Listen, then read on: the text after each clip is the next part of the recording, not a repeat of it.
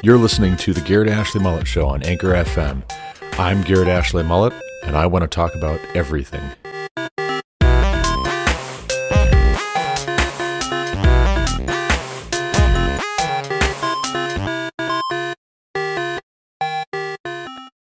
Now Yahweh spoke to Moses, saying, Speak to Aaron, and say to him, When you set the lamps, the 7 lamps shall give light in front of the lampstand. And Aaron did so. He set up its lamps in front of the lampstand, as Yahweh commanded Moses. And this was the workmanship of the lampstand, hammered work of gold. From its base to its flowers it was hammered work, according to the pattern that Yahweh had shown Moses. So he made the lampstand. And Yahweh spoke to Moses, saying, Take the Levites from among the people of Israel, and cleanse them. Thus you shall do to them to cleanse them. Sprinkle the water of purification upon them, and let them go with a razor over all their body, and wash their clothes, and cleanse themselves. Then let them take a bull from the herd, and its grain offering of fine flour mixed with oil. And you shall take another bull from the herd for a sin offering. And you shall bring the Levites before the tent of meeting, and assemble the whole congregation of the people of Israel. When you bring the Levites before Yahweh, the people of Israel shall lay their hands on the Levites, and Aaron shall offer the Levites before Yahweh as a wave offering from the people of Israel, that they may do the service of Yahweh. Then the Levites shall lay their hands on the heads of the bulls, and you shall offer the one for a sin offering and the other for a burnt offering to Yahweh, to make atonement for the Levites. And you shall set the Levites before Aaron and his sons, and shall offer them as a wave offering to Yahweh. Thus you shall separate the Levites from among the people of Israel, and the Levites shall be mine. And after that the Levites shall go in to serve at the tent of meeting, when you have cleansed them and offered them as a wave offering. For they are wholly given to me from among the people of Israel. Instead of all who open the womb, the firstborn of all the people of Israel, I have taken them for myself. For all the firstborn among the people of Israel are mine, both of man and of beast. On the day that I struck down all the firstborn in the land of Egypt, I consecrated them for myself, and I have taken the Levites instead of all the firstborn among the people of Israel. And I have given the Levites as a gift to Aaron and his sons from among the people of Israel, to do the service for the people of Israel at the tent of meeting, and to make atonement for the people of Israel, that there may be no plague among the people of Israel when the people of Israel come near the sanctuary. Thus did Moses and Aaron and all the congregation of the people of Israel to the Levites, according to all that Yahweh commanded Moses concerning the Levites, the people of Israel did to them. And the Levites purified themselves from sin, and washed their clothes, and Aaron offered them as a wave offering before Yahweh. And Aaron made atonement for them to cleanse them. And after that the Levites went in to do their service in the tent of meeting before Aaron and his sons, as Yahweh had commanded Moses concerning the Levites, so they did to them. And Yahweh spoke to Moses, saying, This applies to the Levites. From 25 years old and upward they shall come to do duty in the service of the tent of meeting, and from the age of 50 years they shall withdraw from the duty of the service and serve no more. They minister to their brothers in the tent of meeting by keeping guard, but they shall do no service. Thus shall you do to the Levites in assigning their duties.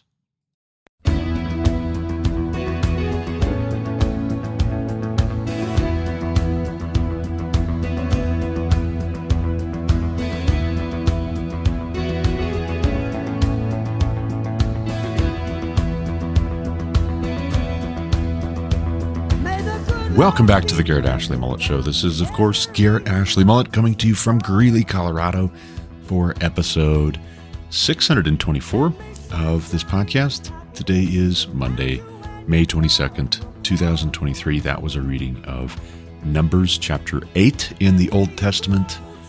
Numbers is not exactly the most exciting of titles, but if you really think about it, life is full of numbers. For instance, my son, John, just turned 5 years old yesterday. That's a number. How many years old are you? You've got to appeal to a number to be able to answer that. Now, if somebody says, what stage of life are you in? I suppose you can get around it, but then even there, we have general parameters for stages of life. So he's a young boy, right? We understand that he's a young boy because we know the approximate age range that he's in. You don't have somebody who's 25 being described as a young boy unless there's something really wrong, right? A 25-year-old male human, we say, is a man. Now, they might be really immature, or they might be really mature for their age, or they might be about average, but you know how mature they should be approximately based on their age, based on that number. And so we've got this Old Testament book of Numbers, and then we've got this chapter in particular. We've got numbers within numbers.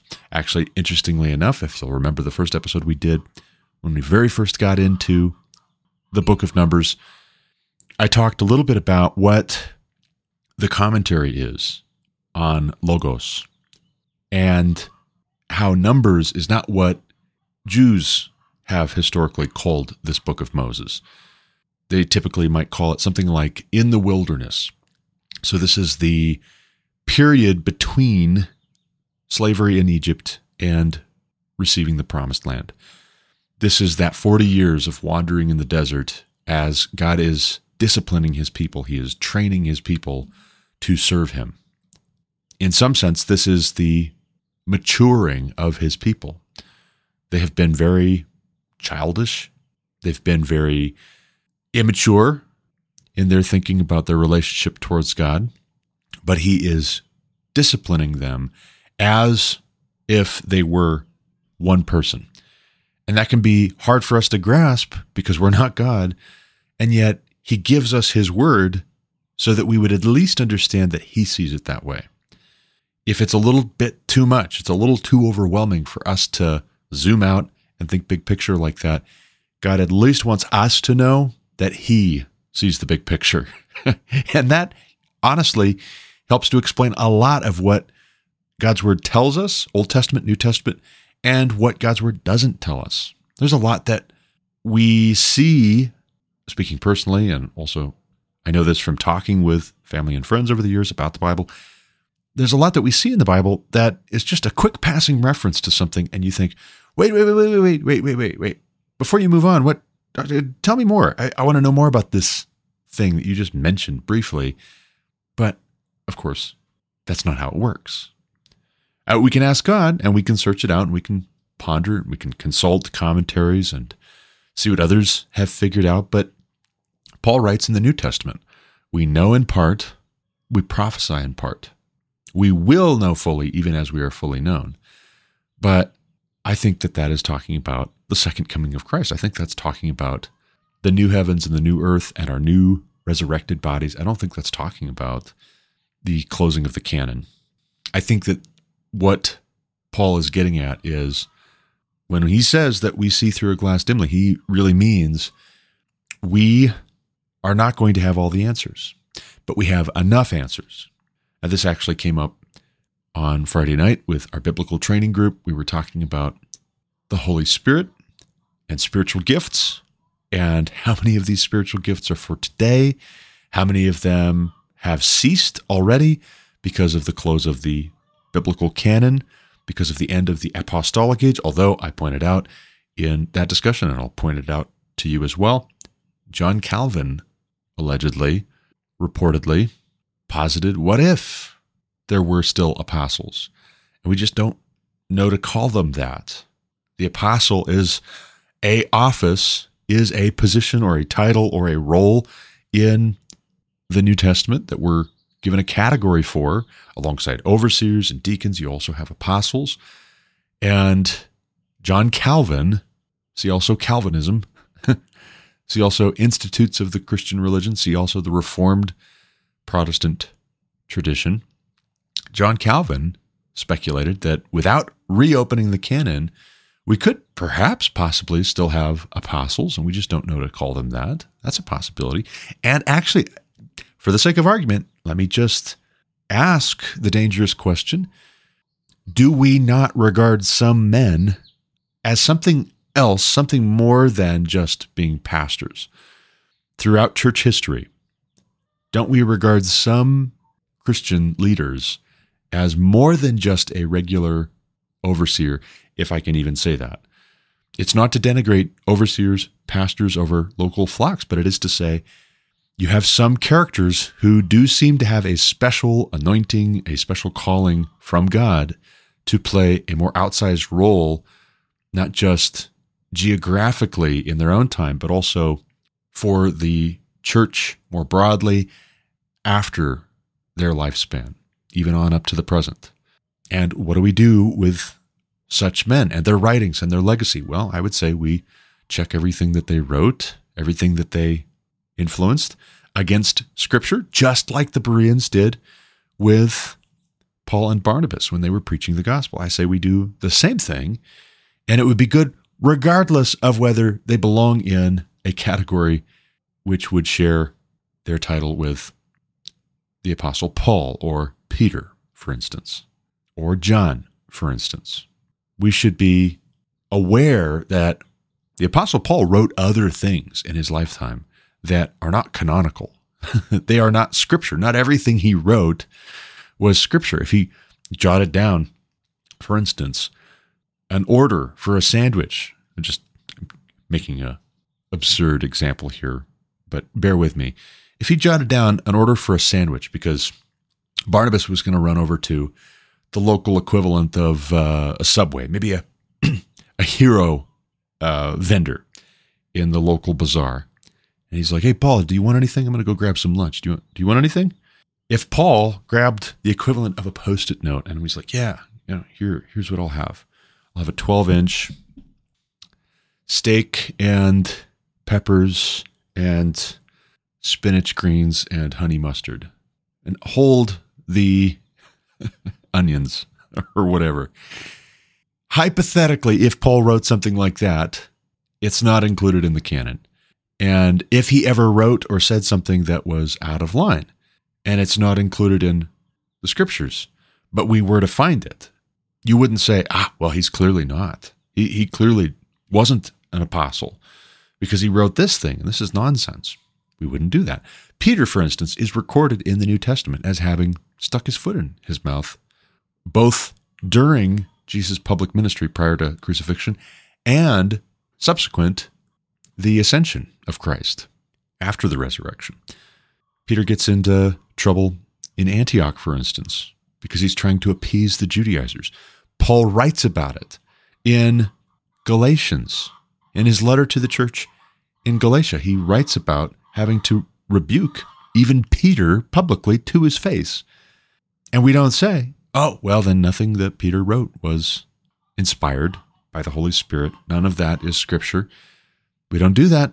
We don't do that.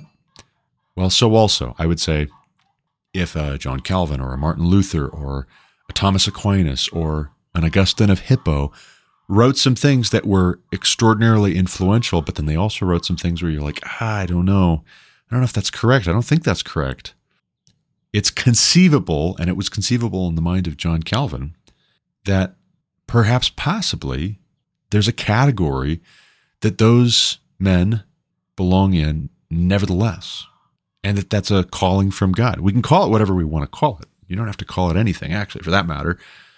But it might be helpful for us to understand that God has a special calling on some people's lives that transcends serving in only a local church, pastoring a local flock. And this is true, and we know that this is true because there are Christians who are not overseers or deacons, and we might say, well, they're lay people. And I say, but they're still also God's people if they're in Christ. And God has also given them spiritual gifts.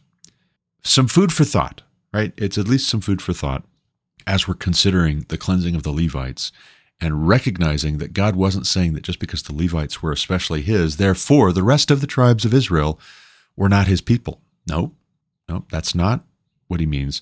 But there is something about the Levites where God is saying, I want, even within this people that is my people, the whole nation of Israel, I want it to be clear that the Levites in particular are especially mine.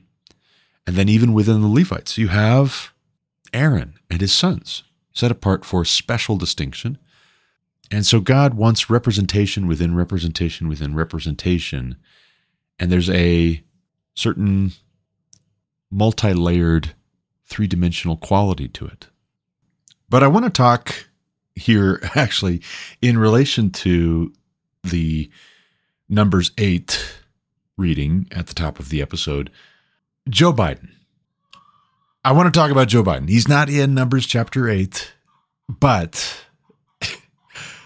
what is in Numbers chapter 8 is this little selection from verses 25 to 26, and I'll read it again to refresh your memory. From the age of 50 years, they shall withdraw from the duty of the service and serve no more. They minister to their brothers in the tent of meeting by keeping guard, but they shall do no service. Thus shall you do to the Levites in assigning their duties. Now, I bring this up because we seem to have a setting aside or a kind of retirement, but not really. It's an act of retirement for those who are older than 50. So from the age of 20 to 50, they are to serve in the other roles, the other capacities. But from 50 and up, they're not supposed to serve like they were before. They're supposed to be in something like retirement. But their retirement is their standing guard. And this actually relates to something else that we have talked about on this podcast in recent episodes, namely the Gerontocracy. And actually, a fair amount this year, ever since I read Generations by Neil Howe and William Strauss, I've been thinking and talking about the baby boomer generation and how we have a lot of them still in political power, well past what was typical in previous generations prior to the baby boomer generation. It was not so common to have people of advanced age serving in the Senate or in the House of Representatives. Now, Michael Knowles points out in a recent Facebook post that Senate, our word for Senate, actually comes from a Latin word, senex, which was literally those who are older men. So the elderly men, perhaps. Older men, old men. So the Senate should be old men. And that is to say, I would highlight that it is old men. The Senate should not be old women. It should be old men. I am a firm believer in that. But the presidency as well has a lower age limit of 35 years old. You have to be at least 35 to run for president. You can't just be really charming, charismatic, intelligent, popular, well-liked, well-spoken, and run for president at 25, 30, even 34. The cap is 35 and up. But increasingly, with Joe Biden as president and not seeming to have all of his wits about him as he speaks, as he acts, increasingly the question is, should there be an upper limit for age? And I commented on the Michael Knowles question in which he was explaining senex as being this Latin word. I commented, I don't know about an upper age cap, but I would be in favor of some kind of a mental and physical aptitude requirement. We have that for military service. Why wouldn't we have that for other public servants? Why wouldn't we have that for a precondition to serve in the House of Representatives or in the Senate or as governor or as mayor or as the president of the United States? Otherwise, who you're electing is not who is actually making the decisions. If they are not mentally fit, who is actually running behind the scenes could be anybody. And that's a concerning thought. They're not duly elected. The person handling Joe Biden is not who we voted for, presumably. The person writing his scripts and giving him his agenda for the day and telling him, come over here and now go over there and now stand here and now sit there. Now say this, now do that. That person is actually functionally, or those people are actually functionally the President of the United States of America. And who are they? What is their character? What are their qualifications? Is that what we voted for? Well, a great many of us had no idea. But the media said, here's this guy. You recognize his name. He's been in the Senate for a long time. He was vice president of Barack Obama. He's not Donald Trump. Vote for him.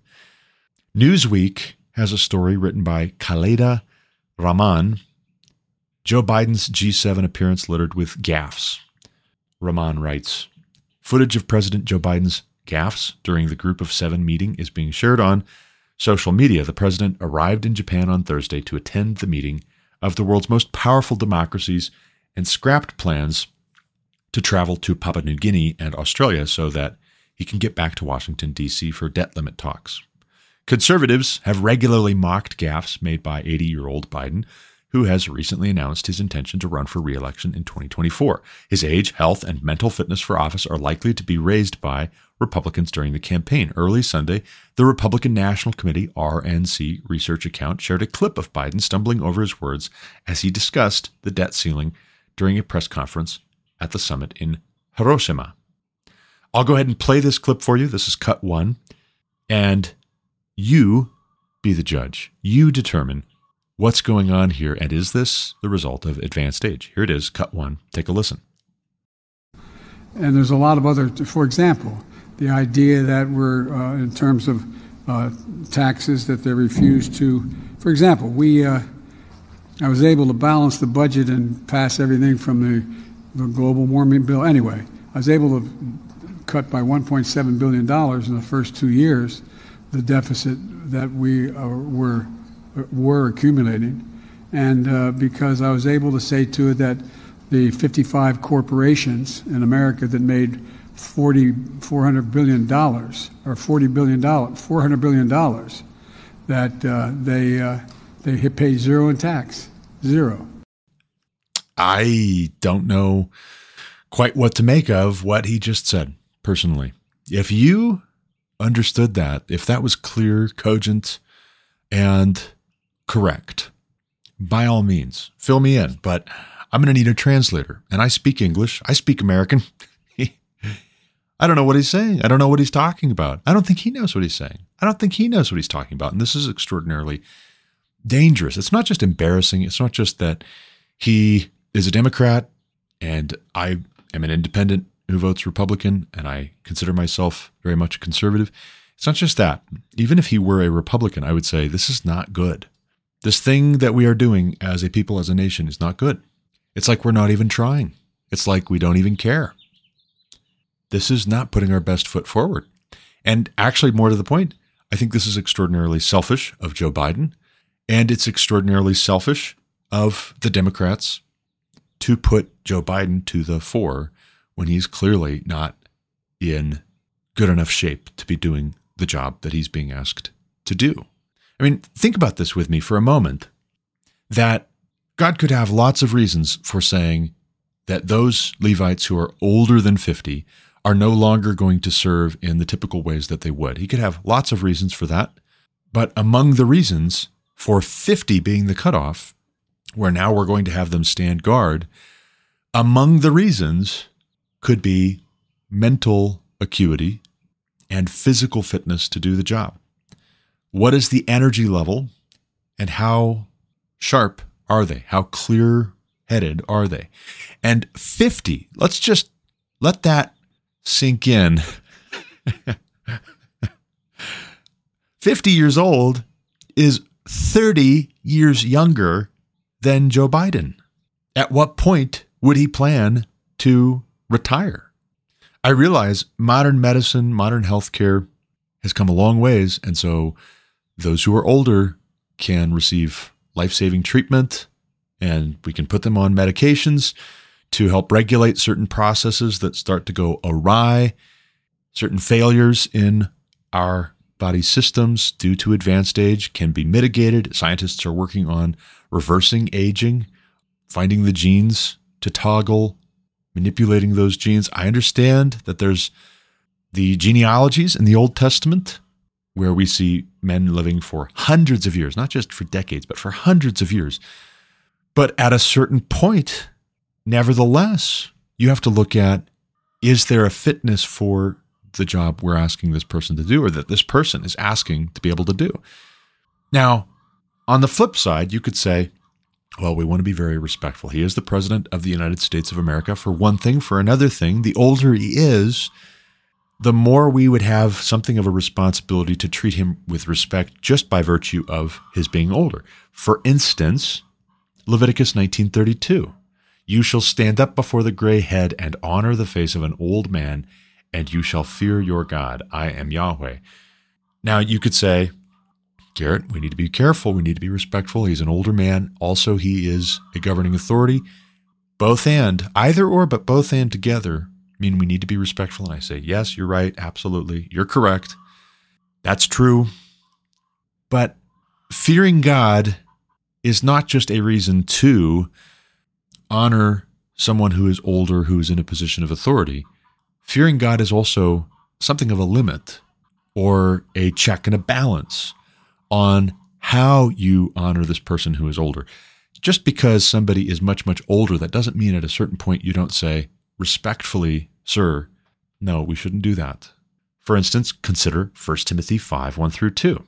Paul writes to younger Timothy, do not rebuke an older man, but encourage him as you would a father, younger men as brothers, older women as mothers, younger women as sisters, in all purity.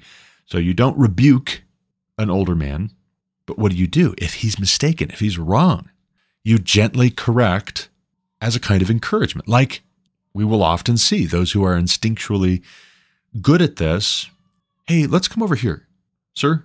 And there are a number of reasons to do this. One, because it's right.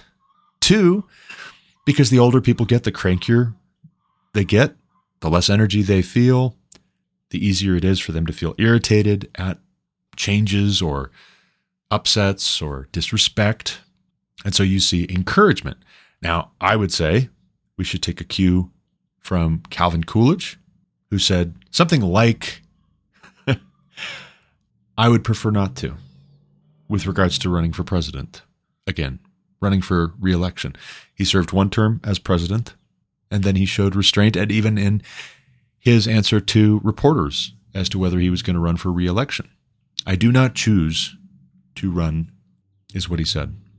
And so maybe what we do with an older man is we say, we would encourage you to not be president again.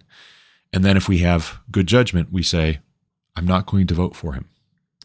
And that's not disrespectful to say, I am not going to vote for him because I do not believe he can do this job well as we need him to be able to do it. And this is before you even get into concerns about criminal activity, concerns about unethical behavior, concerns about what is being promoted in Joe Biden's name in the way of immorality and ungodliness and lawlessness. All of that needs to still be on the table for being investigated, vetted, and there needs to be accountability.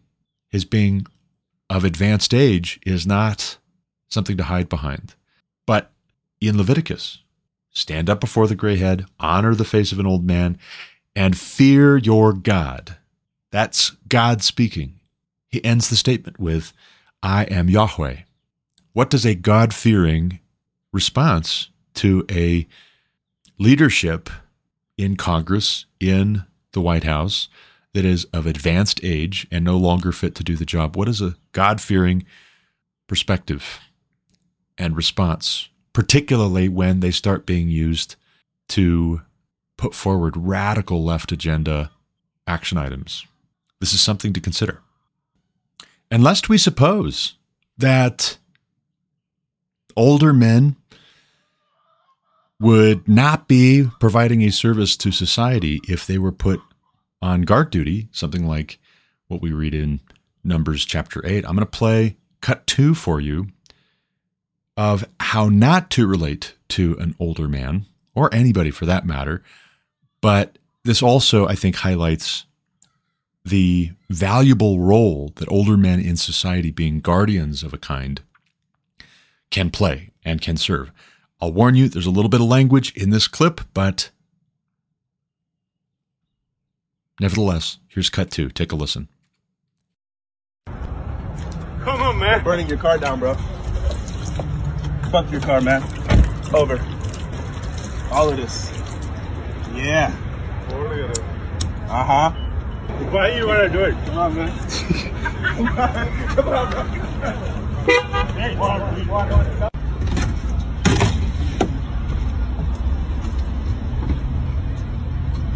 Kanye 2020. Kanye 2020. Do what?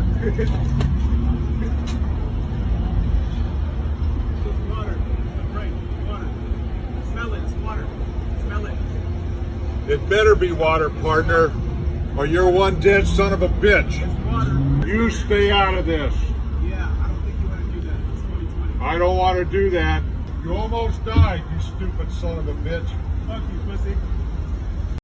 Okay, so what happened there, thanks to DC Drano for tweeting out the video here, Annie Oakley over at Not the Bee for embedding that tweet in her post.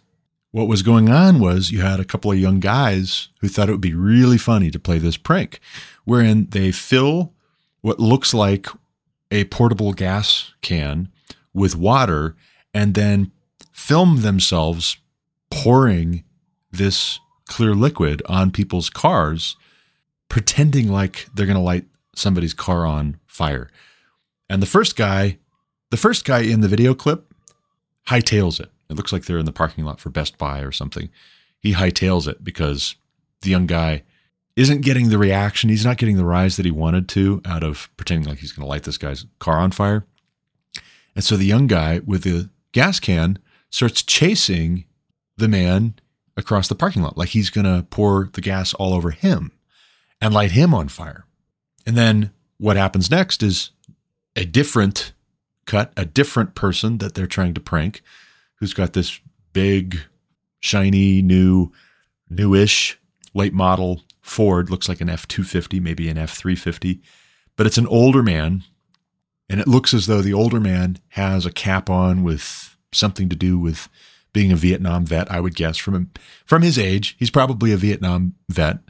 And he's getting into his vehicle, and then this young guy runs up, and he's going to repeat the stunt. But this old guy is not having it. And he comes around and he's holding a 1911 in his hand. And then all of a sudden it's very deadly serious. He's like, whoa, it's just water. It's just water, man. It's just a prank. Just smell it. It's water. Okay. It's water. It had better be water. Don't do this. Do not do this. And the old guy is not messing around. This old guy is not going to put up with it. And again, we shouldn't talk the way that they're talking. I apologize for the language, but this young guy could have died. And suppose it wasn't water. Suppose they mess around and it just gets funnier and funnier. And so they decide, we're going to do it for real. And if you don't have older men in society, be they fathers or other older men, saying to the younger men, that's it. That's enough. No, we're not doing that. We are not doing that. Stop it. Then what you get is lawlessness. And so I say it's not a good idea for us to tell the older men, go and wait to die. We're done with you. We've used you up.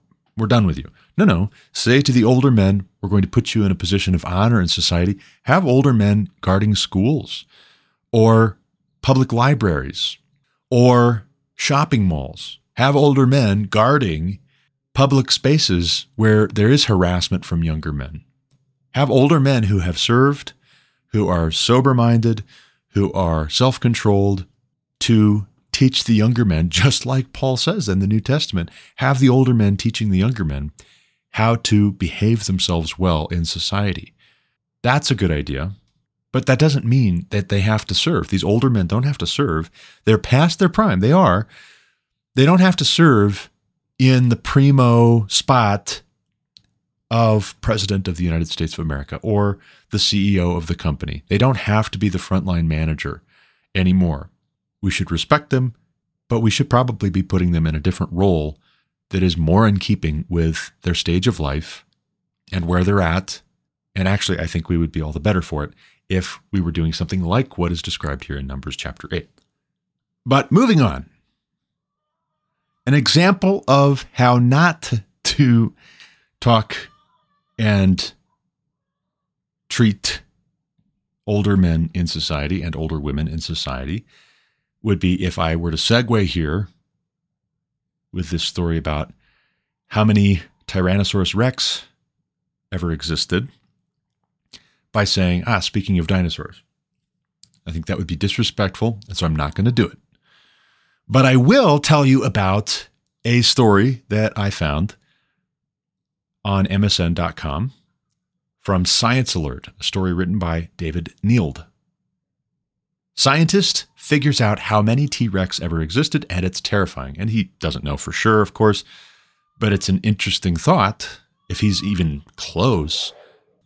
Neild writes, the Tyrannosaurus Rex is dinosaur royalty, an iconic and instantly identifiable species, and according to a new study, as many as 1.7 billion of these beasts roamed Earth before an unfortunate meeting with an asteroid. I would say a global flood, but let's continue. It takes a lot of number crunching to figure this out. Everything from average lifespan to sexual maturity to the number of T-Rex eggs that survived has to be calculated and factored in to reach an estimate. While 1.7 billion is undoubtedly a large figure, it's some 800 million dinosaurs fewer than the estimate reached by a 2021 study. The latest analysis is based on the most up-to-date information we have on dinosaur growth and reproduction, and it looks to be the more accurate one. Quote, unlike my model, the generation time as well as life expectancies, gross reproduction rates, and reproductive values of individuals calculated from the previous model all strongly contradicted our current understanding of the biology of T-Rex and of other theropods, writes evolutionary ecologist Eva Grebeler from the Johannes Gutenberg University of Mainz in Germany. Their values also disagreed with those of large extant reptiles, birds, and mammals. All of these shortcomings of the previous model favor the assessment of individual and population characteristics of T-Rex and of other extinct species using my model. Even if this is 800 million fewer than the previous estimate, 1.7 billion T-Rex is still a lot. That's a lot of T-Rex. Now, keep in mind their assessment of the time span that dinosaurs roamed the earth. This is not that they have found 1.7 billion fossils of distinct animals, distinct creatures. It's that they assume a really long span of time in which T-Rex lived. They say it was an asteroid. I say it was a global flood. Actually, that's another thing that science is increasingly bearing out, that could have happened. There could be actually a global flood because there's a lot of water. There's an ocean of water underneath the earth. And if that water were to come to the surface, hypothetically, like the waters of the deep are described in Genesis, in the account of, as we call it, Noah's flood, well then, they could cover all of the land on earth and drown all of the life on earth and lay down in layers all of these fossils that we find all over the earth. They could. That could happen. In fact, that is what happened. But I bring this up. I bring up this story, one, because I like dinosaurs, two, because it just goes to show that as large and powerful as the T-Rex was, as iconic, we don't have T-Rex roaming the earth right now. So they were very powerful in their prime, and all of the T-Rexes now are just fossils, and they can't hurt you. They can't do anything to you. Unless a fossil gets dug out of the ground and dropped on you, you're safe. And so also, we should think about generations. Generations can be very powerful in their day, in their prime. And yet they pass away. They get old. That was part of God's judgment on sin and the sinfulness of man. And it's also something of a mercy for younger generations that at a certain point he relieves us of bad, corrupt generations because they pass away. Bad, corrupt, evil figures will at a certain point, if they don't die in battle or they're not assassinated or they don't have some terrible accident where a T-Rex excavation is dropped on them, they will get old and they will pass away that way. And so in some sense, after a fashion, each successive generation, as the previous ones pass away, has decisions to make, and that is simultaneously a very sobering thought and also a very hopeful thought. If previous generations, the ones that are ruling the roost at our formative stage of life or in our young adult years, if they pass on and then the baton is passed to our generation, we need to know what to do with it. But we're going to have a chance. We're going to have an opportunity to correct some errors or some injustices or some evils. There are evils, and you can say, I'm uncomfortable with this talk of injustices and oppression and all that. And I say, don't give the left that. Don't cede that ground. There are evils that we need to repent of, and we know what they are when we look to God's word. That's how you declaw the left. In other news, cocaine dealer who had life sentence commuted by Obama hit with 3 counts of attempted murder over shooting that left woman brain dead. Paul Saka reports for The Blaze. A Chicago area man who previously had his federal life sentence in prison commuted by former President Barack Obama has been charged with attempted murder.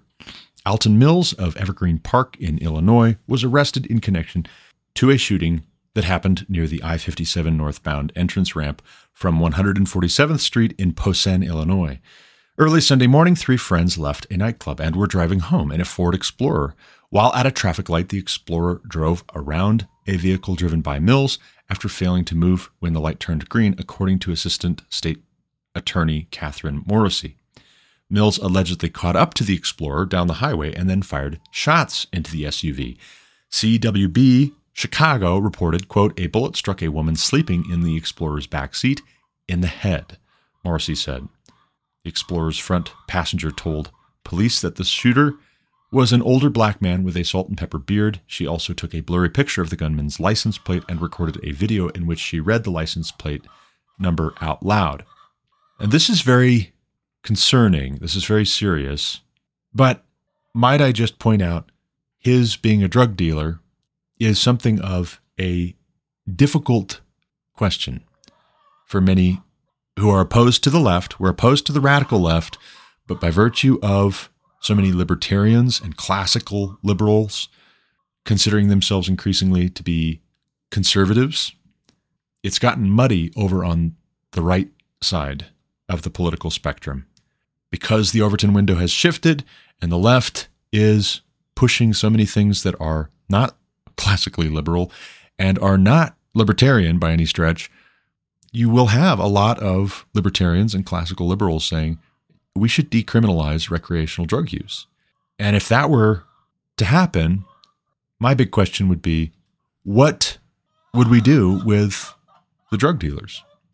Would we let all of the drug dealers out of prison? Would we commute all of their sentences? For that matter, too, what should we do with somebody like this who fires a gun into a neighboring vehicle because he was having some road rage at their not pulling away from the stoplight quickly enough? He's being charged with 3 counts of attempted murder. And what I would suggest is we need to go Old Testament in our justice towards murderers. For starters. Not just, but for starters. That's how you fix that problem. Don't give me some sob story about how they were poor growing up, they didn't get access to a good education. Don't tell me about their skin color, their socioeconomic status. This is very, very simple. Did they do the crime? Well, then, they should suffer the consequences. Did they commit murder, or were they attempting to commit murder? If so, death. The penalty should be death. If this was an unjust slaying or an attempt at the same, they should be put to death. Don't put them in the prison system for life. Now, if you're going to let other people out for various other things, I applaud the notion of reforming criminal justice and how we punish other types of crime. I do. I don't agree with locking people away for theft, for instance. I say they should be made to repay what they stole and then some. Add a 5th over and above what you stole from somebody. and repay. That would be much better. And if it escalates from there and they commit some capital offense, well, then just, I suppose, do put them to death. And then their belongings, their effects, can be auctioned off, and the proceeds can go to those that they harmed or the families of those that they harmed. That would be more restorative. That would be more corrective, I think, than just putting people in storage where they get 3 square meals a day, they get educational materials, they can read books, they can watch TV, they can work out, they can play basketball, they can be provided for. Because some people commit crimes in this country so that they can go to prison, because that's better than living on the street where they don't have meals provided. They don't have shelter. Some people intentionally commit crimes so they can go to prison, because prison would be better than their life outside of those prison walls. And so the whole business needs to be rethought, reconsidered, reevaluated. I don't believe that this guy acting this way towards somebody or several somebodies, leaving a woman brain dead, I don't believe that this should be just, we put you back in prison.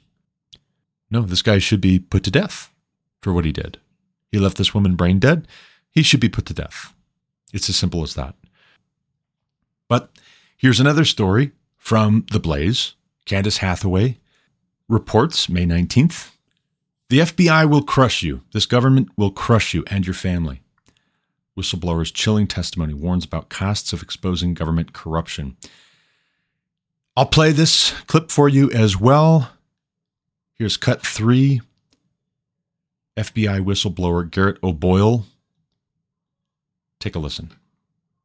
All of the hardships you've gone through. If one of your really good friends, your former colleagues, came to you and said, I have this thing that is being covered up, and I think the American people need to know about it, what advice would you give them? I would tell them first to pray about it, long and hard. And I would tell them I could take it to Congress for them, or I could put them in touch with Congress, but I would advise them not to do it. So you would legitimately try to protect one of your colleagues from doing what you have done? Absolutely. And how do you think that solves being able to shine light on corruption, weaponization, any kind of misconduct that exists with the American people? It doesn't solve it. But the FBI will crush you. This government will crush you and your family if you try to expose the truth about things that they are doing that are wrong. And we are all examples of that. I can't think of a more sobering way to end a hearing. I yield back. This, ladies and gentlemen, is all the more reason why we need to not have a gerontocracy. We need to not have people who are well past their prime, who lack energy, both physical energy and mental energy, filling up our Senate and our House of Representatives, and also occupying the White House. All of the above need to have men who are courageous and brave and bold and who hate bribes and who fear God. All of the above, in order to provide accountability that is much needed and long overdue, we need to have men in positions of authority. That American law enforcement, the Department of Justice, the Federal Bureau of Investigation, would be largely unaccountable and would guarantee that it is not held accountable by just going after anybody internally who would blow the whistle on abuses of power, overreach, criminality within the FBI itself. Corruption is unacceptable. And I blame the Democrats and I blame establishment Republicans for caring more about their own selfish ambition, their own vain conceit, their own greed for unjust gain than they do about the sacred trust that has been put in them. A sacred trust and a sacred oath that they swore to serve the American people is violated, and that violation of the sacred trust that was put in them, that was placed in them, has to be rooted out and expunged from our government. Romans 13, Paul writes that we should submit ourselves to the governing authorities, but he also says that the governing authority is a minister of God. All authority comes from God, but remember what I read for you at the top. You shall fear your God. I am Yahweh. Leviticus 19:32. It's not either or. It's not either you honor those who are in positions of governing authority or you honor God, you fear God. You fear God, and that affects the way both that you obey and also when it is necessary to disobey or to refuse to obey an unlawful order or a wicked, corrupt order. Fearing God affects whether you actually make the decision to say, no, I can't do that. I cannot do that. That would dishonor the Lord my God. I can't do it. Also, too, remember, we talked several episodes ago about how it is a sin to not testify. When there is a call to testify and to bring relevant testimony, witness testimony, to a court case, God says it's a sin to not. If you have information and you're a witness to a crime and there's a call for testimony, for instance, from congressional oversight committees, hey, we need to know what's going on. Come forward. I'm sorry that your family is being threatened. I'm sorry that there are wicked, corrupt men who, just like they were willing to do corrupt things that you would be notifying Congress of, they're willing to do even more corrupt things to you and your family to serve as a warning to everybody else. It looks like it's working. If this guy would honestly say, I would encourage my friends to not come forward as whistleblowers because the government will destroy you. I say the FBI is not supposed to be our government. If it is an agent, it is not the be-all, end-all. And for that matter, if the government agents themselves are breaking the very oaths that they swore, and if they are breaking the very laws which they are supposed to uphold, and if others in government are saying, we need to know about this, we need to be able to clean this up, we can't clean it up if we don't know about it, we need you to come forward. Well, that is your government too. So the question here is, are we going to fulfill our oaths to serve and protect, to uphold the Constitution, for instance? Are we going to fulfill those oaths to serve the American people, to be one nation under God? Are we going to fear God and honor God by doing justice?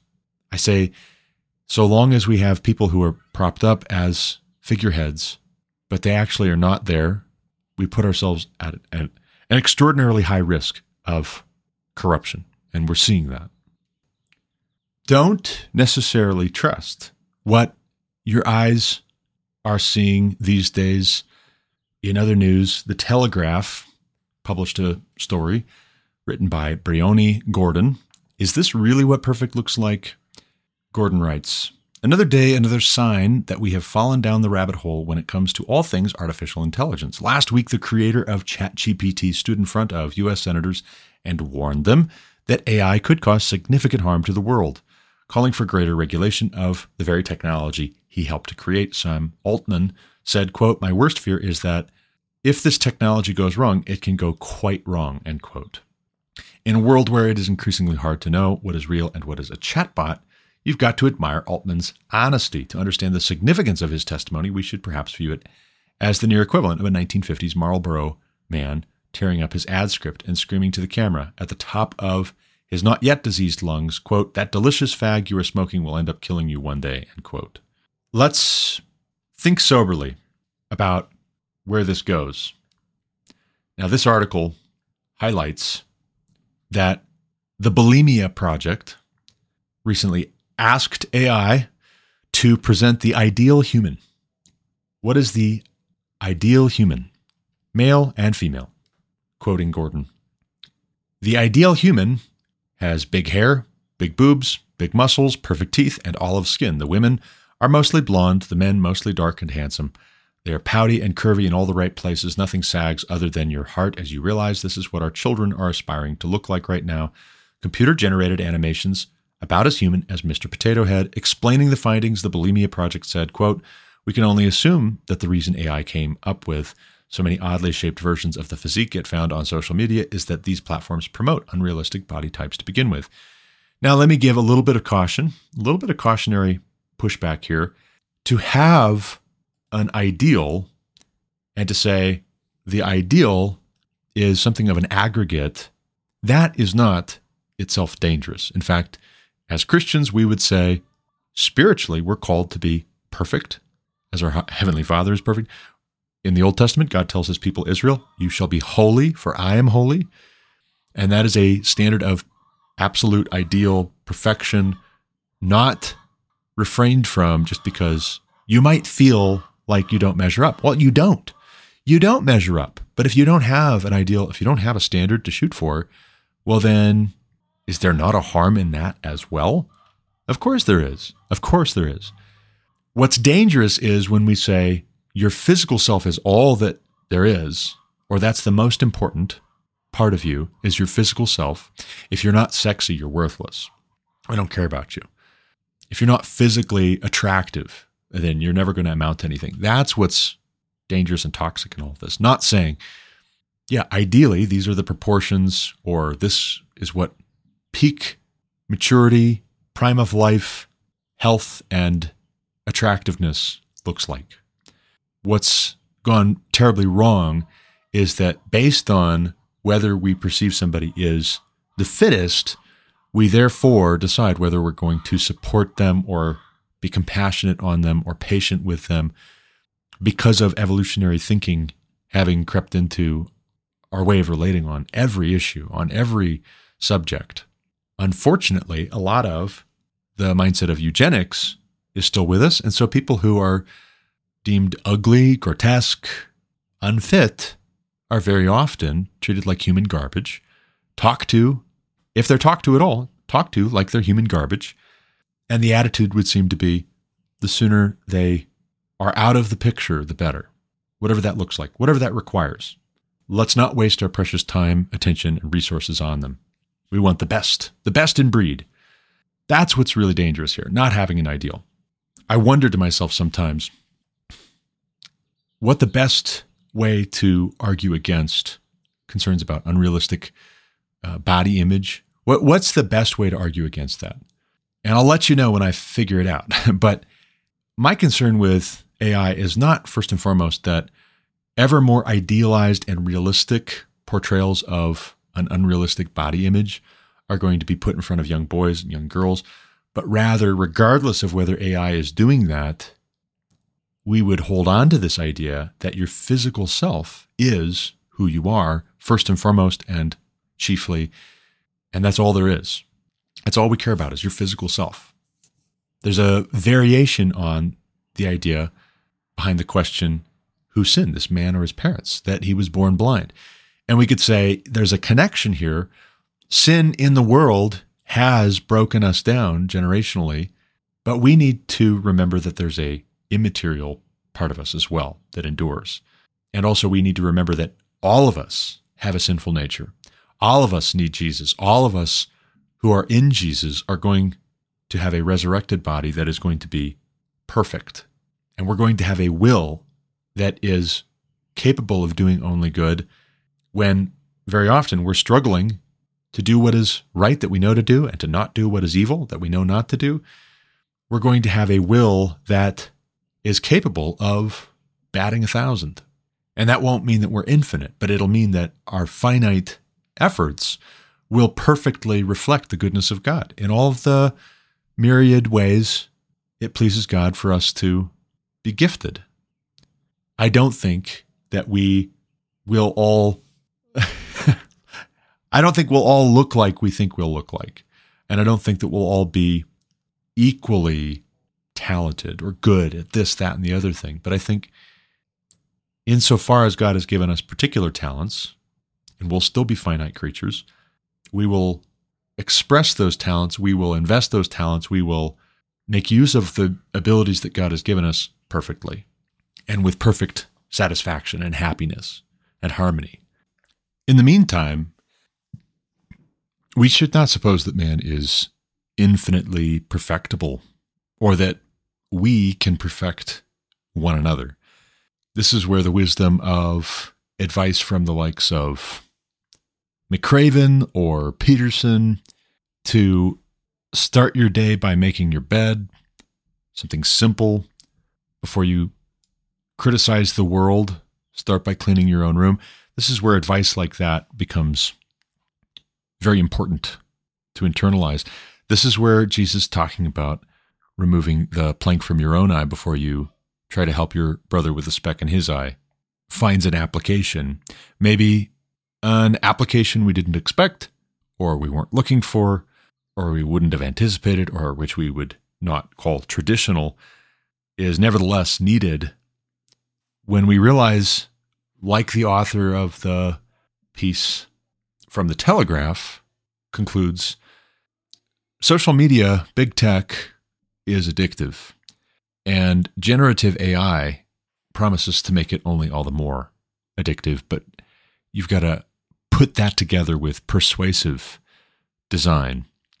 The Palo Alto laboratory that is focused on putting psychologists together with computer scientists to make ever more compelling, rewarding, and manipulative technologies, hardware, software.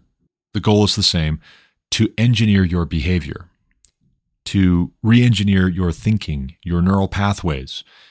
Are we a slave to these things, or are we more free to love God and one another as a result of having them in our lives? That's important. That's an important thing to know and to figure out.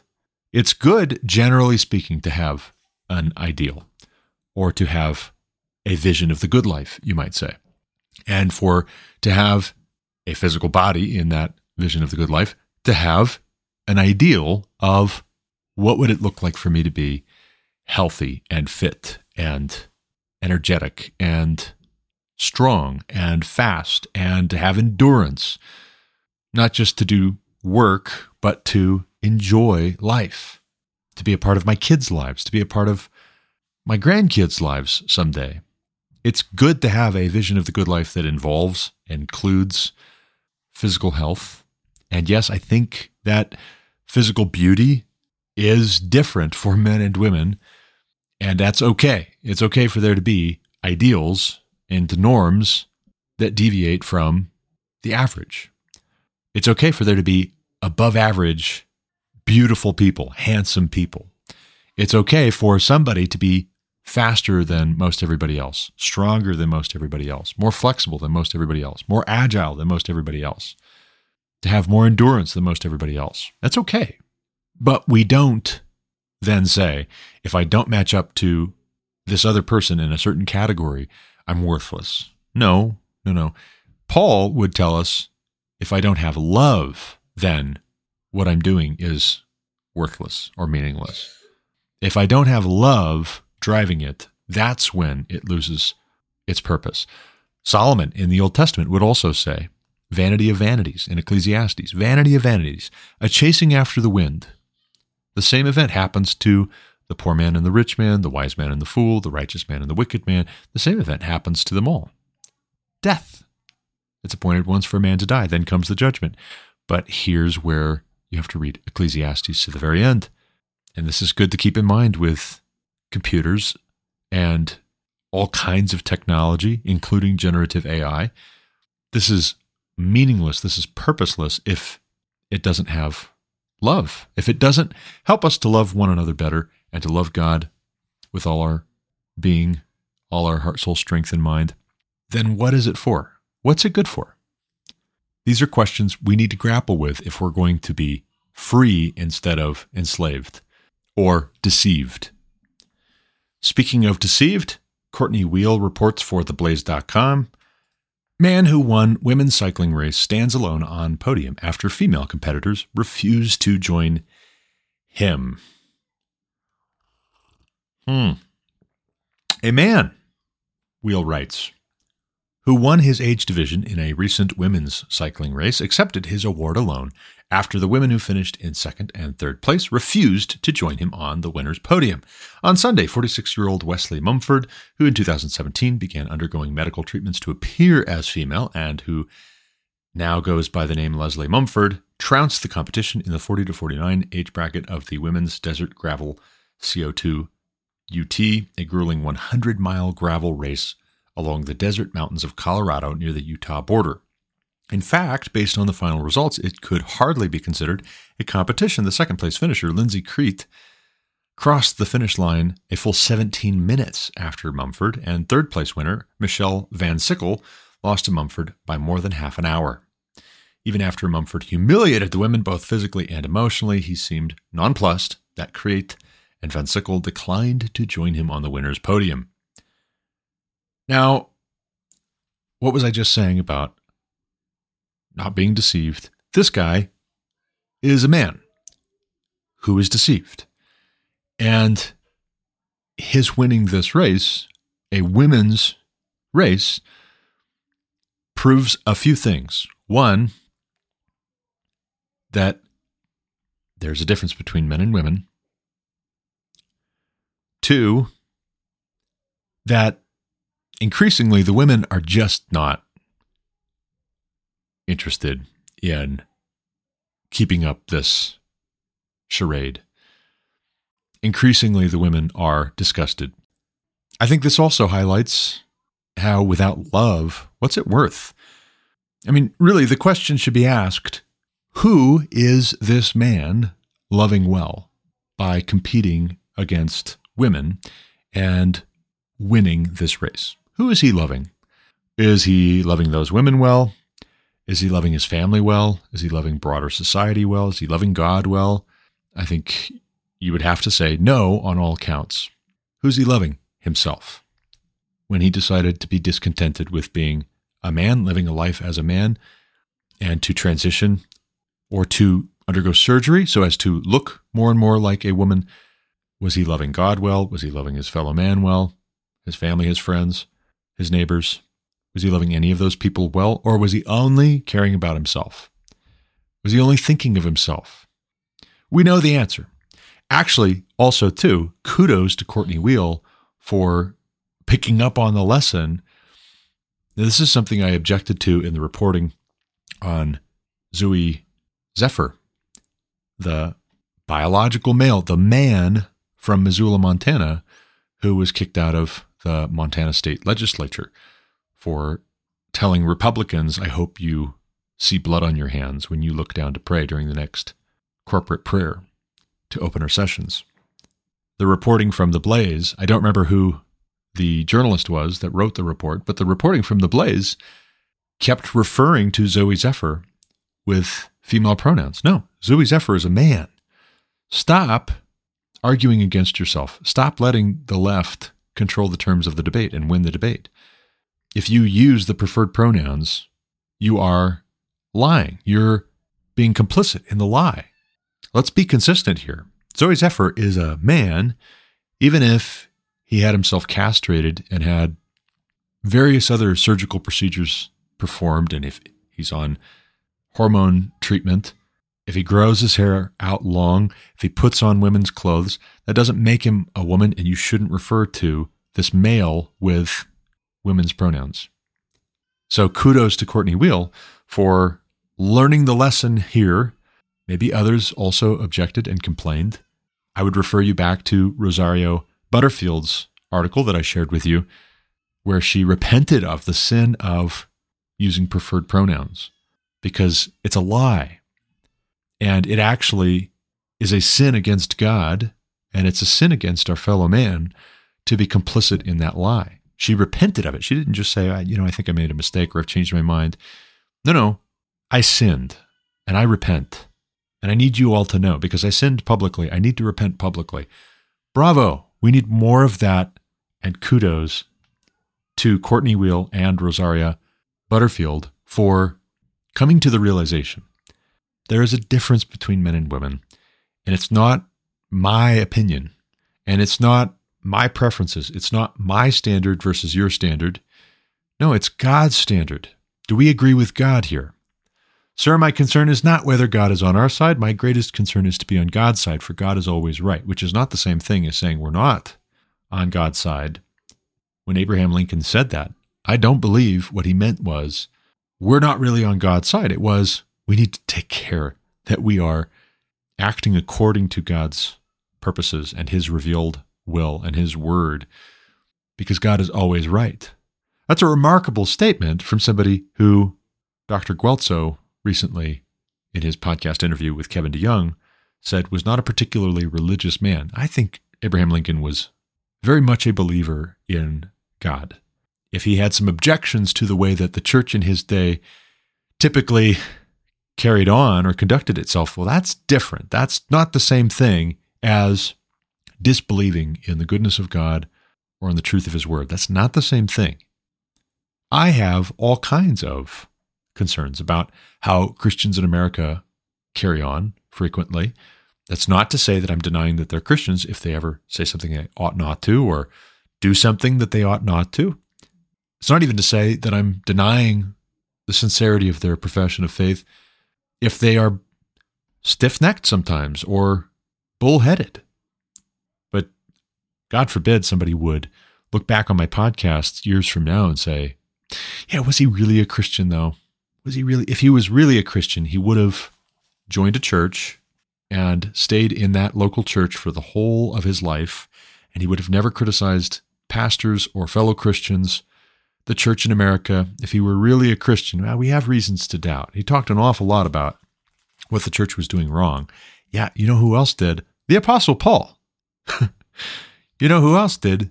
Peter and James and John and Jesus and God himself is constantly correcting his people, leaders and followers alike. But once again, we need to know where to categorize people. It's not for no reason that people in a certain age range compete together. For instance, the 40 to 49-year-old age bracket for women is a separate age bracket. Why? Because as we get older, we have less energy. We are less fast, less strong. Also, interestingly, this age bracket cuts off the year before when God says in Numbers chapter 8, you should say to the older men, you're not going to serve like you did in your 20s or your 30s or even your 40s. Now that you're 50, you're going to stand guard. You can serve in that way. In related news, the Daily Wire reports, May 20th, Nebraska Democrat lawmaker explodes during session. We need trans people. I'll go ahead and play the audio for you. You can take a listen. Here is a, can you guess? Republican, Democrat, Senator Michaela Cavanaugh. Cut 4. Take a listen. Trans people, we love trans people. Trans people belong here. We need trans people. We love trans people. Trans people belong here. We need trans people. We love trans people. Trans people belong here. We need trans people. We love trans people. Trans people belong here. We need trans people. We love trans people. Trans people belong here. We need trans people. We love trans people. Trans people belong here. We need trans people. We love trans people. Trans people belong here. We need trans people. We love. And cut. We actually don't need trans people. Now, when I say that, what I really mean is we don't need for people to be trans. We don't need that. What we need is sanity. This Democrat senator from Nebraska is a great example of why I'm not sold that women's suffrage was such a good idea. I don't think that we're better off as a country because women were given the right to vote. And I am definitely not sold on the idea that women should be in Congress. I don't think that the ideal, again, speaking of ideals, I don't think that the ideal, I believe very strongly that the ideal is not that women are lawmakers or judges or executives. The ideal is that women would be treated with respect and dignity. They would be protected in society. They would be honored. They would be loved by their husbands, provided for and protected by their fathers and their brothers, that we would demand that they are treated with dignity and that they would be protected by the laws. But you don't need for men to identify as women, and you don't need for women to identify as men. In fact, to the contrary, this is not a human's right to do this thing because our rights ultimately come from God. God never gave us this right.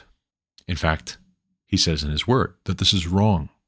Nature itself would teach us that this is wrong.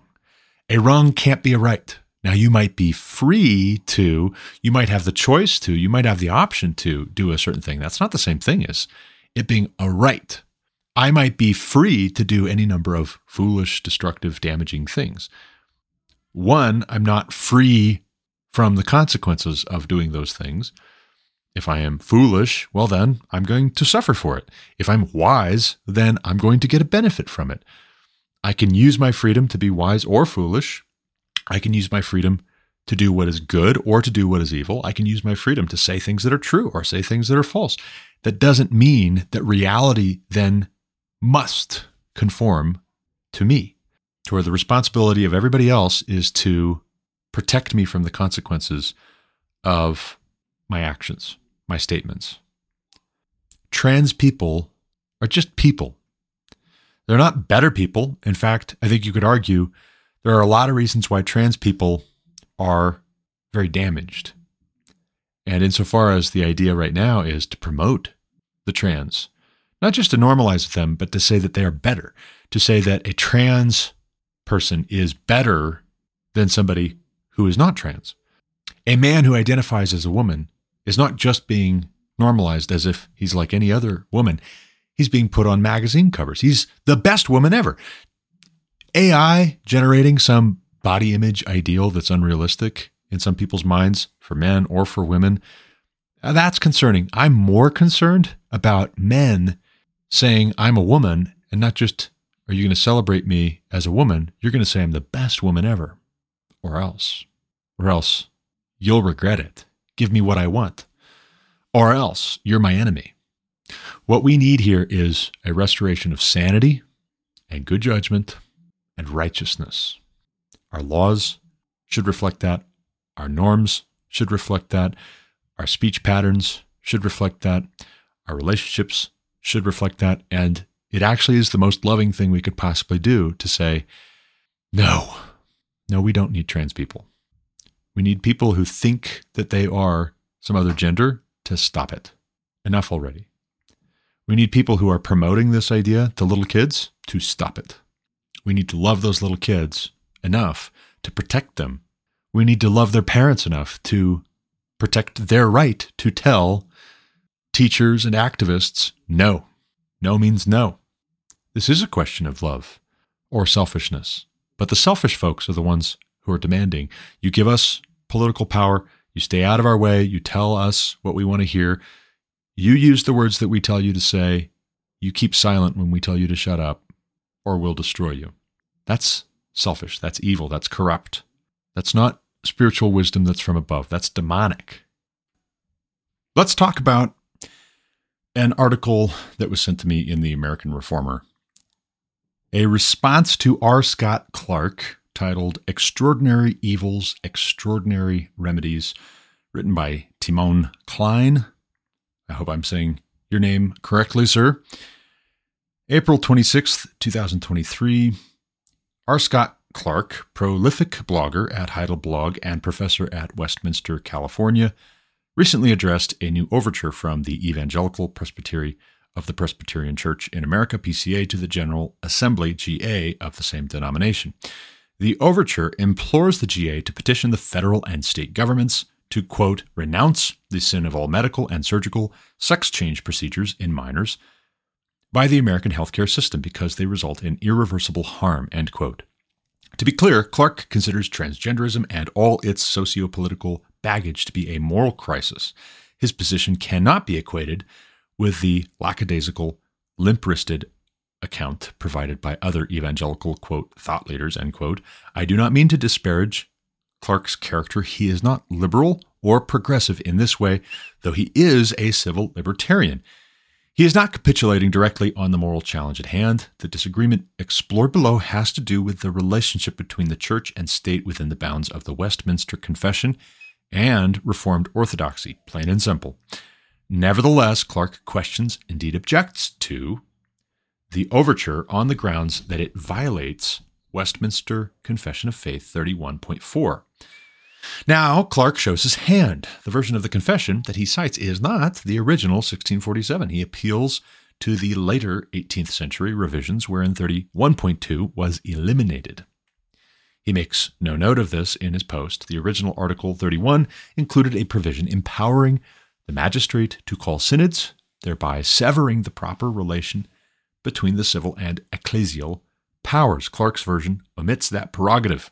Recall, too, that Dr. Clarke's own Belgic confession underwent similar later revisions to much the same effect. In any case, Clarke invokes 31.4. The original 31.4 would not apply, as it stands to smack down the Evangel Presbytery's overture. It is an example of the Church, the ecclesial power, overstepping into civil affairs, with which it is not to intermeddle except in cases extraordinary. Or the Church may request advisory opinions of sorts to satisfy its conscience.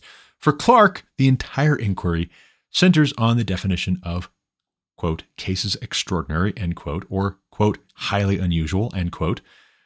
By his lights, the onslaught of transgenderism does not yet qualify as such a case. Currently, it is a commonwealth or civil matter over which the Church exercises no jurisdiction and possesses no right of comment or appeal. To submit the overture in question then would constitute a violation of the confession because the, quote, interests of the Church are not immediately concerned, end quote. For support, Clarke marshals A.A.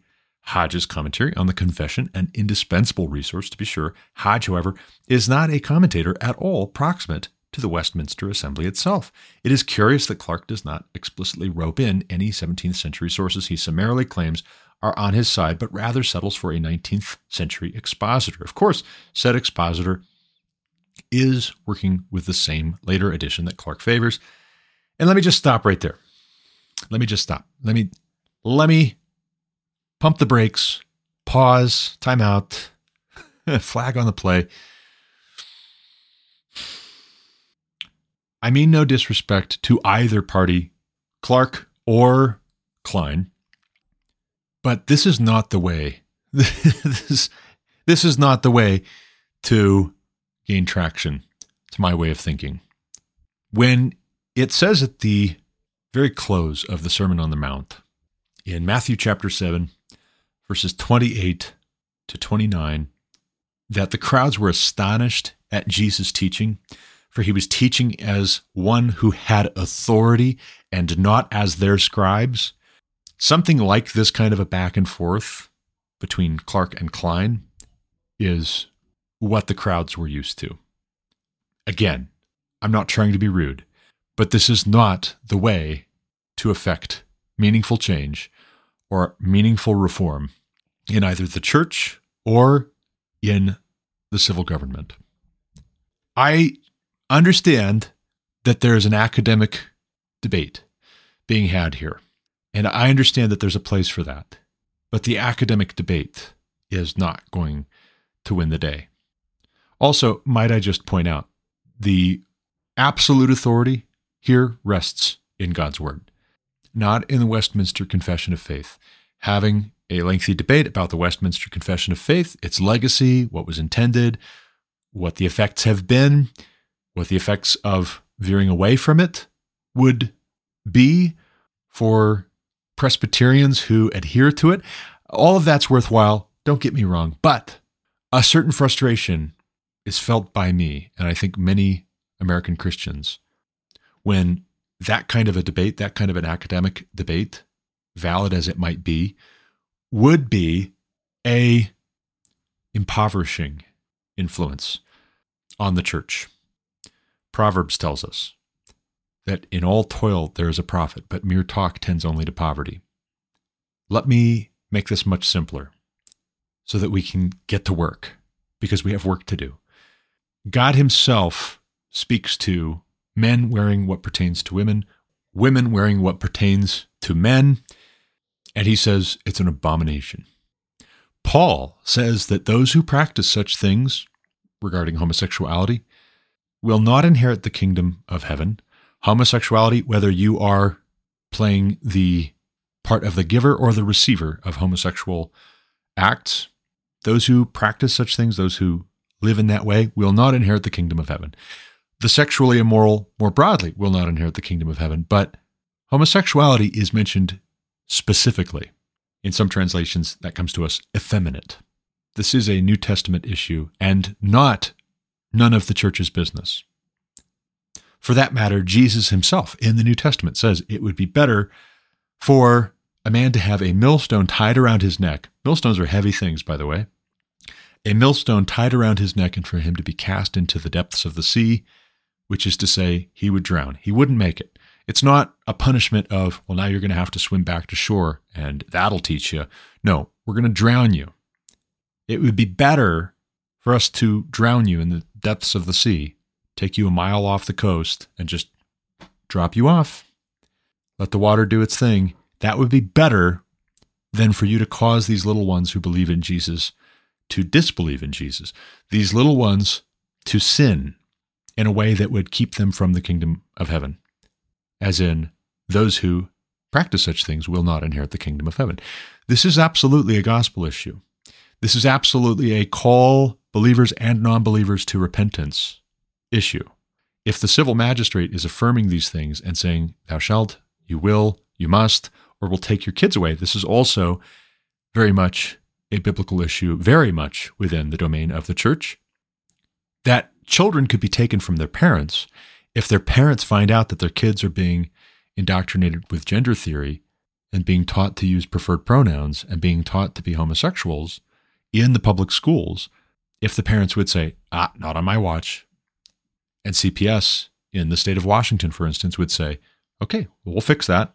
This child will just not be under your care anymore. Problem solved. I don't need a dusty debate about the Westminster Confession of Faith, section whatever, paragraph whatever, in the version that was written in the 1600s or the version that was written in the 1700s or the version that this denomination likes or this scholar endorses. I don't need that dusty debate to know that what's happening in the United States of America is of eternal significance for the souls of men, women, and children, and that the church needs to call for repentance of behaviors and attitudes, which God says very clearly in His Word, Old Testament and New Testament, are abominable. I don't need the flowery academic sparring. You can have it, but the quarreling about words. Remember that when Paul warns Timothy in his second letter in the New Testament to not to? 2 Timothy 2:14. In the section titled, A Worker Approved by God, a worker, so we need to get to work. In all toil there is a profit. Toil here, synonym for work. In all toil there is a profit. In all work there is a profit, but mere talk tends only to poverty. Remind them of these things, Paul writes, and charge them before God, not to quarrel about words, which does no good, but only ruins the hearers. And we know that from experience, and we know that on a gut level. Quarreling about words does no good. It only ruins the hearers. Do your best to present yourself to God as one approved, a worker who has no need to be ashamed, rightly handling the word of truth. I don't think a dusty academic debate about the Westminster Confession is doing our best in this context. I apologize if I'm being rude, if I'm being presumptuous. I don't mean to be, but I don't think that that is our best. I think what would be our best is to say, from Scripture, being Bereans about it. And yes, if you want to enlist the Westminster Confession, by all means, if you want to enlist the history of Presbyterians being very active in reforming government, by all means, go for it. But from Scripture, we know that we are called to call others to repentance. We know also what we should repent of in this case. We also know how we must conduct ourselves to be blameless. The church must be holy, for God is holy. We are called to be perfect, for He is perfect. And if you don't measure up, don't despair. Don't grow weary in doing what is good. He gives more grace. But if you're cheapening that grace and you're saying grace, grace, like the false prophets used to say, peace, peace, when there is no peace, when there is no grace, woe to you. Scrolling down to the conclusion of Klein's article at American Reformer. He says, how quaint, how depressing. From this perspective, the absence of a godly magistrate attending to synodical activity places us in a sort of perpetual extraordinary case. But that does not quite get at what Clark is discussing. Gillespie's comments do, however, recall the range of the use of the terms in question and how far removed we are from their original intellectual home of the Constantinian order, wherein not only can the magistrate call synods, but also participate in them. More importantly, Gillespie's church-state model provides the precedent for the overture in question as a rather conventional plea by the spiritual power to the temporal power on a moral question, not purely civil policy, for the latter to fulfill its role according to the bare minimum basis of its own moral authority, vis-a-vis the light and law of nature. Basically, the evangel presbytery is imploring the state to be the state. Is that so odd? You know, you could just lead with that. That very last line is great. That very last sentence. The evangel presbytery is imploring the state to be the state. Is that so odd? A libertarian will say, we shouldn't prohibit anything. Don't forbid anything. And my question would be, well, are you going to forbid all forbidding? Are you going to prohibit all prohibition? Surely not, because you don't have the authority to do that. God has the authority, and God prohibits certain things, and he gives consequences for other things. And just because we're under grace, that doesn't mean that the civil magistrate doesn't have a responsibility.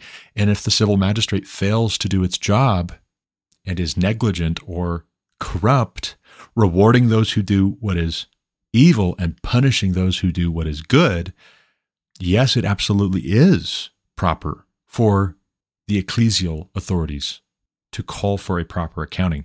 Historically, that has been the case since the beginning of church history, and we find it all throughout the Old Testament and the New Testament.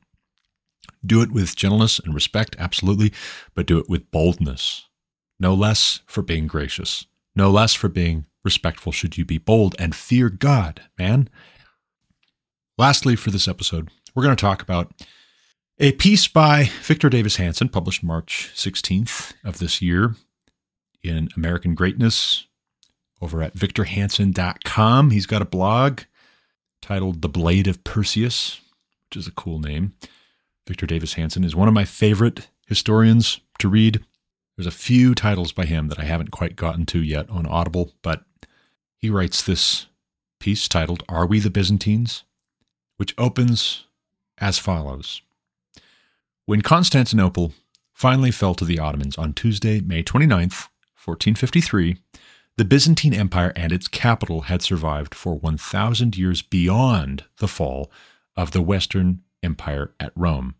Always outnumbered in a sea of enemies, the Byzantines' survival had depended on its realist diplomacy of dividing its enemies, avoiding military quagmires, and ensuring constant deterrence. Generations of self-sacrifice ensured ample investment for infrastructure. Each generation inherited and improved on singular aqueducts and cisterns, sewer systems, and the most complex and formidable city fortifications in the world. Brilliant scientific advancement and engineering gave the empire advantages like swift galleys and flamethrowers, an ancient precursor to napalm. The law reigned supreme for nearly a millennium after the Emperor Justinian codified a prior 1,000 years of Roman jurisprudence. Yet this millennium-old crown jewel of the ancient world that once was home to 800,000 citizens had only 50,000 inhabitants left when it fell. There were only 7,000 defenders on the walls to hold back a huge Turkish army of over 150,000 attackers. The Islamic winners took over the once magical city of Constantinople and renamed it Istanbul. It had been the home of the renowned Santa Sofia, the largest Christian church in the world for over 900 years. Almost immediately, this Church of the Holy Wisdom was converted into the then largest mosque in the Islamic world, with minarets to follow. So what happened to the once indomitable city fortress and its empire? Christendom had cannibalized itself. Western Catholicism and Eastern Orthodoxy fought endlessly. Westerners often hated each other more than they did their common enemy. In the final days of Constantinople, almost no help was sent from Western Europe to the besieged city. In fact, 250 years earlier, the Western Franks of the Fourth Crusade had detoured from the Holy Land to storm the supposedly allied Christian city of Constantinople. Then they ransacked the city and hijacked the Byzantine Empire. For a half-century, Constantinople never quite recovered. The 14th century Black Plague killed tens of thousands of Byzantines and scared thousands more into moving out of the cramped city. But the aging and dying empire battled more than the challenges of internal divisions or an unforeseen but deadly pandemic, and the empire's disastrous responses to it. The last generations of Byzantines had inherited a global reputation and standard of living that they themselves no longer earned. They neglected their former civic virtues and fought endless battles over obscure religious texts, doctrines, and vocabulary. They did not expand their anemic army and navy. They did not reunite their scattered Greek-speaking empire. They did not properly maintain their once life-giving walls. Instead of earning money through their accustomed nonstop trade, they inflated their currency and were forced to melt down the city's inherited gold and silver fixtures.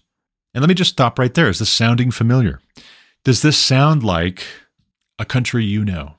Of course, Victor Davis Hanson is trying to warn us, and he closes the piece, which you can read the full of. I'll include a link in the description for this podcast episode. The Byzantines never woke up in time to understand what they had become. So far, neither have Americans. We are the Byzantines, complicated, with bloated bureaucracies, self-serving, self-indulgent, full of talk, and not willing to work, and not willing to sacrifice.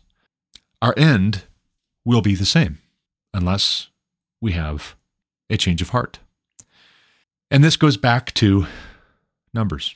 The big question for those who are much older should be asked very candidly, very respectfully, yes, because they are older, but very candidly, whether they are putting themselves first, whether they are putting themselves ahead of the welfare of their children and their grandchildren, to stubbornly cling to power well past their ability to wield that power effectively, responsibly. Whether those older generations stubbornly cling to their wealth, trying to prove that they're better than the generation that came before them, the greatest generation, as it's called, whether they are better than every generation that follows after them. Rig the game and then complain about your children and your grandchildren. Is that love or is that selfishness?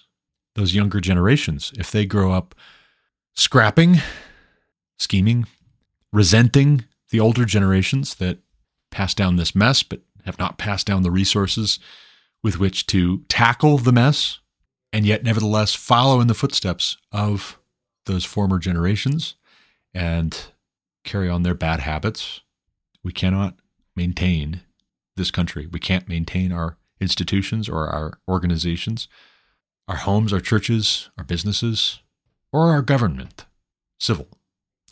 If we want to bicker about obscure texts and quarrel about words and play gotcha or turn a blind eye when corruption comes from certain quarters or greedily hoard our wealth instead of using it in God's service, to love God well, to love one another well, then our end will be the same as the Byzantines. That's the point. That's the big idea in Numbers chapter 8. From the age of 50 years, they shall withdraw from the duty of the service and serve no more. They can minister by keeping guard, but they shall do no service. So at a certain point, the younger men, presumably, have to tell the older men, you're 50. And that reminder is respectfully stated, but the encouragement is, because we fear God, we're going to obey God here. And it's time for you to step down or for you to step aside. Men who are in the prime of life need to step up and move into these positions of service. This is true in the civil sphere. This is true in the church as well. This is true in families. And we know this. I know this from my own experience on my father's side.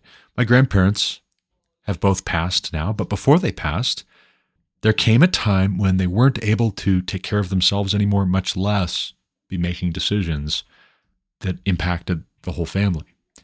At a certain point, physically, driving around town just wasn't safe and it wasn't a good option. Even just to drive themselves to the store wouldn't be safe. It wouldn't be responsible for their sake or for the sake of others who are out on the roads. And so they had to be told very respectfully, very gently by their children, Mom, Dad, can I drive you? I don't think it would be a good idea for you to drive yourself. Can I drive you? I'll take you. Or I'll go for you. Or I'll send my son or my daughter.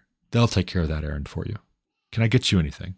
Not in a way to tear them down or humiliate them or tell them that they're worthless, but as a way of honoring them and also being responsible towards everyone else in the scenario. They had to be told at a certain point, let me do that for you. Let me do that for my children, for my grandchildren.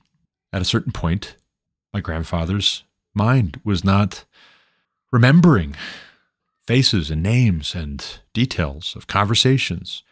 And so he had to have decisions being made for him by my dad's generation.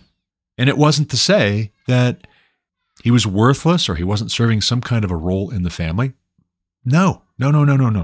But if he had declared that he was going to run for president, I guarantee you, my aunts and my uncles and my cousins and I would have said, hey, Dad, Grandpa, I don't think that's a good idea. I don't think that would work out so good. So why are the rules different when it comes to senators, congressmen, and the President of the United States of America? The rules shouldn't be different. What should be happening is the baton is passed to those who are younger.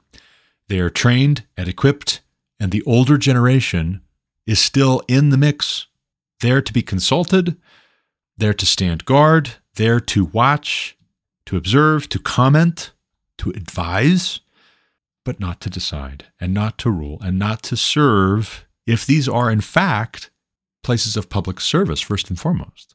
If the public is to be served, then it should go without saying that you don't just constantly demand that you're the one who gets to do all the decision making when it would be better for somebody else to take on that responsibility now.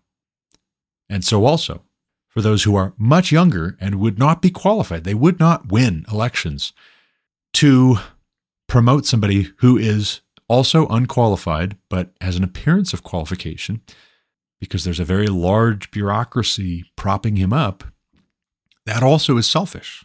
You should not be propping somebody up who can't do the job. That's selfish.